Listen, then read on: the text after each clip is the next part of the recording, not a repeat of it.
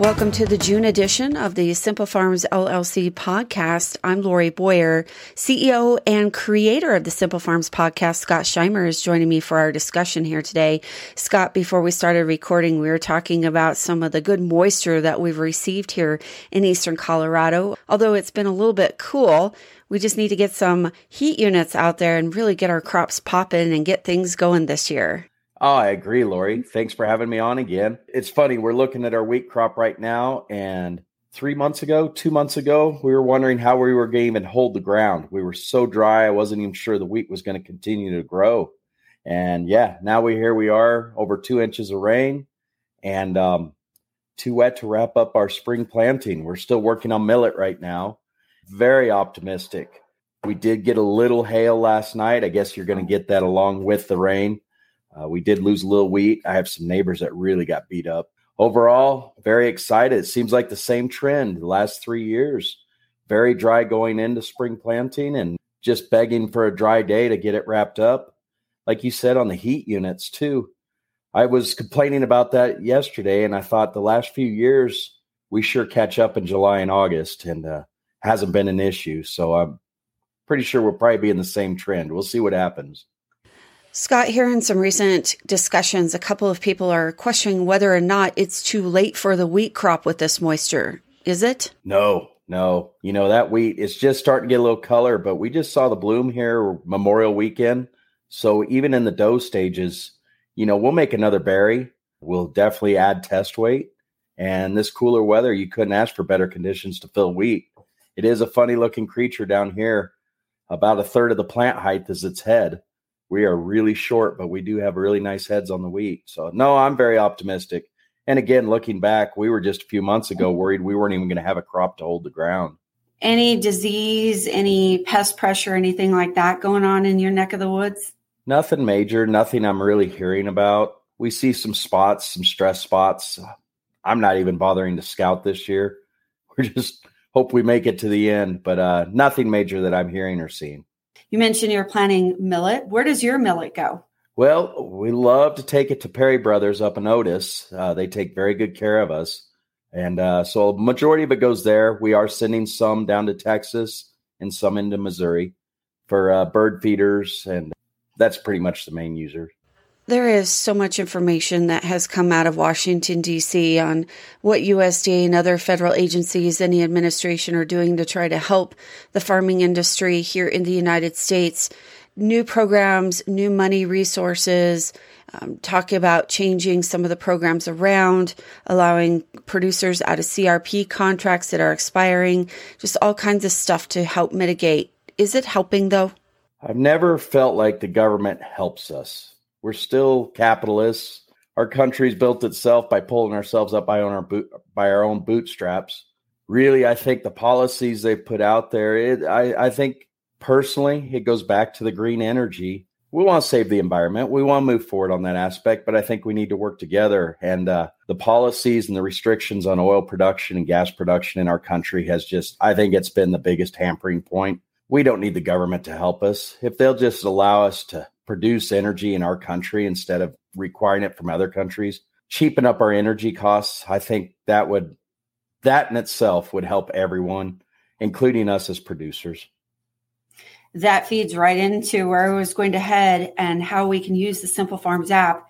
Right now, more important than ever to be monitoring and tracking what's going on your farm or any agricultural operation. And that's exactly where I was going to head next with a question, Scott. The cost of inputs, the cost of gas, the cost of diesel, just crazy right now. But entering this information into the Simple Farms app, that makes using this Simple Farms app more important than ever when it comes to tracking and mitigating costs, correct? It really can, Lori. And I'm just as guilty party as any farmer out there right now. We're logging all the information into the program, into the Simple Farms program, every operation, every input we're doing right now.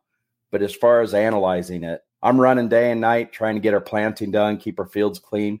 So we're collecting the data. And here we have a wet day. So it's been about 2 weeks since I've really run an analysis on anything we're doing, but I have all the data collected in the program. Yeah, today I'll sit down, rerun these numbers of what we've been putting in. There's a transport truck sitting in the yard right now filling our bulk fuel tanks. I didn't even ask what the price was on the fuel this time. I just know I'm optimistic. We're going to need the fuel for wheat harvest here and to keep the ground clean with the plows and sprayers. So we know that we need the fuel right now. So we'll just plug that cost in and rerun our analysis. There's not much else we can do. It just definitely gives us perspective of where we're at and where we need to be going using that program. Scott, after running your last analysis, can you give us an example of a thing or two you found in that analysis that you were able to adjust that will benefit your operation? Probably the biggest thing is we are no-till and a lot of spraying operations and just trying to find a way to cut one spraying operation out. The chemical costs are astronomical. It makes a big difference. It's just timeliness on hitting that field at the right time, getting the weed control so we don't have to go back and do it again. That's been a big one, and that's one we're kind of focusing on this year. That's a great example on how that app can sure help farmers and ranchers with their costs and control, knowing what's going on their operation. Yeah. You have visited with us before about carbon credits, and you're incorporating that into your operation. How has that benefited you so far, and even maybe a little bit of advice for others who are listening? Yeah, I'm always trying new things, and we've been talking about microorganisms in our soil for the last few years, and the company Locus Ag that we work with integrates both the microbes treatment on our seed with facilitating a carbon credit program with Blue Source, and it qualifies us in the carbon credit program. So it was kind of a win-win. We're treating our seed with microbes, and we're getting paid to do it, basically, is the way to look at it. The university data on these seed treatments from Locus has shown some yield boosts. So we're very excited to see what it ends up doing. We're doing it on our millet, corn, and milo, and we'll be doing it on the wheat this winter. We're just hitting the beginning on production in, but we are also receiving a payment up front for our carbon credits. Even though we don't have production yet, it's helping pay for these inputs. That's one too, using the Simple Farms program. We're talking about products where 2 ounces treats a 50-pound bag. So you're getting down to minuscule measurements to calculate. And it's been kind of interesting working with our customers with Simple Farms and figuring out ways to run these numbers to figure out exactly at these minuscule levels what these costs are per acre. And that makes the program nice too. It figures it out for you. Entering information on carbon credit costs and return on investment can be entered into the Simple Farms app then, Scott? Absolutely. Okay. Absolutely. So the treatment you put in as a additive or a fertilizer with your seed, and so it's calculated there. And then as far as your payout, we put it in the business expense column as an income level, and you can apply it towards the fields that you are putting the product in or the entire operation. It's how you want to look at yourself.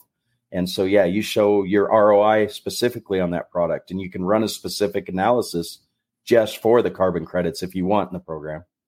And is Locus Ag a vendor that you are using for the carbon credits, Scott? So Locus is partnered with a company called Blue Source, and Blue Source is one of the largest carbon credit exchange companies in the world. They've existed for about 25 years now in the carbon exchange. And so we work with them and Locus in conjunction. And Blue Source is a facilitator of the carbon exchange. So they have the buyers on the other end, and they create the packages that fit those buyers' needs. So you have big companies that need agriculture carbon credits or the wind farm or solar, and they put a portfolio together for them. And so we're part of their portfolio that they market to these companies that are wanting to offset their carbon. It wasn't too long ago, Scott, that I had a conversation with a farmer here in the region that was asking about carbon credits and saying that he had a hard time wrapping his head around this. So how do you help people to understand what a carbon credit is and make it more tangible to them? All right. So we're farmers. So I guess take it in the grain, in the aspect of grain. It's a commodity. And carbon is just another commodity that we do have on our farm. Carbon is like oil. We all have it, though. And it's just marketable in that same way. There's a buyer and there's a seller. We're the seller and there's buyers out there, and that creates the market exchange. Okay. And is it done through like a paperwork type format so you know exactly what you're getting and what you're giving? Is that how that works? Yeah. Blue Source facilitates that structure, what you're paying, getting paid, and what the payouts are. And then there's variability. So you're along for the ride as well. There's upside, there's downside in what the market's demanding. And you do get to be part of the play in that. It'll be interesting to continue to talk to you about carbon credits and greenhouse gas emissions. It sounds like when it comes to carbon credits that there is a lot of opportunity for farmers. I agree. And I think the combination of also it allows us to get a little more accelerated in the microbial activity of the industry and feeding our microbes in the soil with the seed treatments. I think it gives us a win-win revenue-wise and maybe improve our soil health and our production. And are microbials better for no-till situations, or are they good for any type of farming operation? So basically, we're getting to the new aspect that no-till was the beginning of building up your microbes in your soil, is just keeping the microorganisms alive in your soil instead of tilling and killing them. Scott, if a farmer has both non-till and conventional farmed fields, you can set both fields up in the Simple Farms app, right? Absolutely. Absolutely. You can set up your fields based on how your farming practices are or on your production end. The main way you want to look at it is based on commodity. But then from there, you can split up. We could do conventional corn, no-till corn, strip-till corn. You can look at it, all your different fields, operations in different ways. Got it. Okay. In our last conversation, one of the things that you said customers were looking for in the app was to add in livestock information. How is that coming along so far? Well, slow. We want traction. First, we want traction with the program we've developed, but that will be, once we've got a certain level of users, that will be the next step, as we will do a livestock structure in the program. Since the last time we've talked, what are a couple of questions that you've gotten from users or potential users of the app? Right now, the big thing is just the simplicity of tracking what they're doing. A lot of guys just have the questions like you do. Can you do this analysis or that analysis? We say, yeah, you can analyze yourself in any way you want. The program's really an open-ended calculator for farmers. And we hand that calculator to one farmer. He wants to look at himself one way.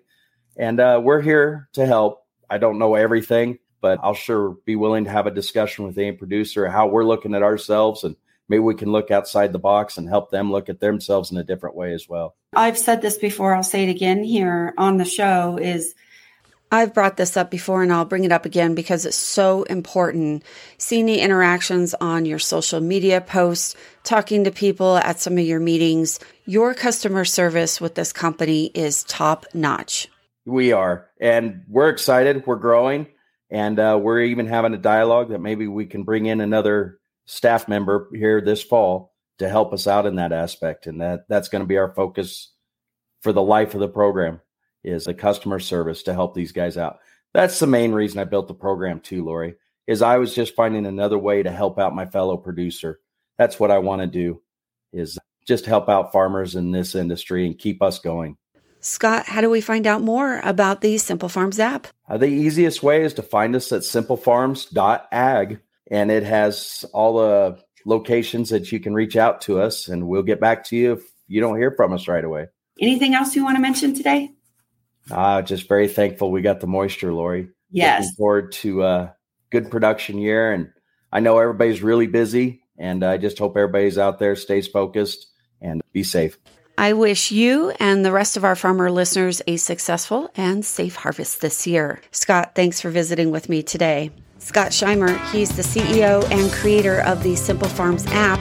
I'm Lori Boyer.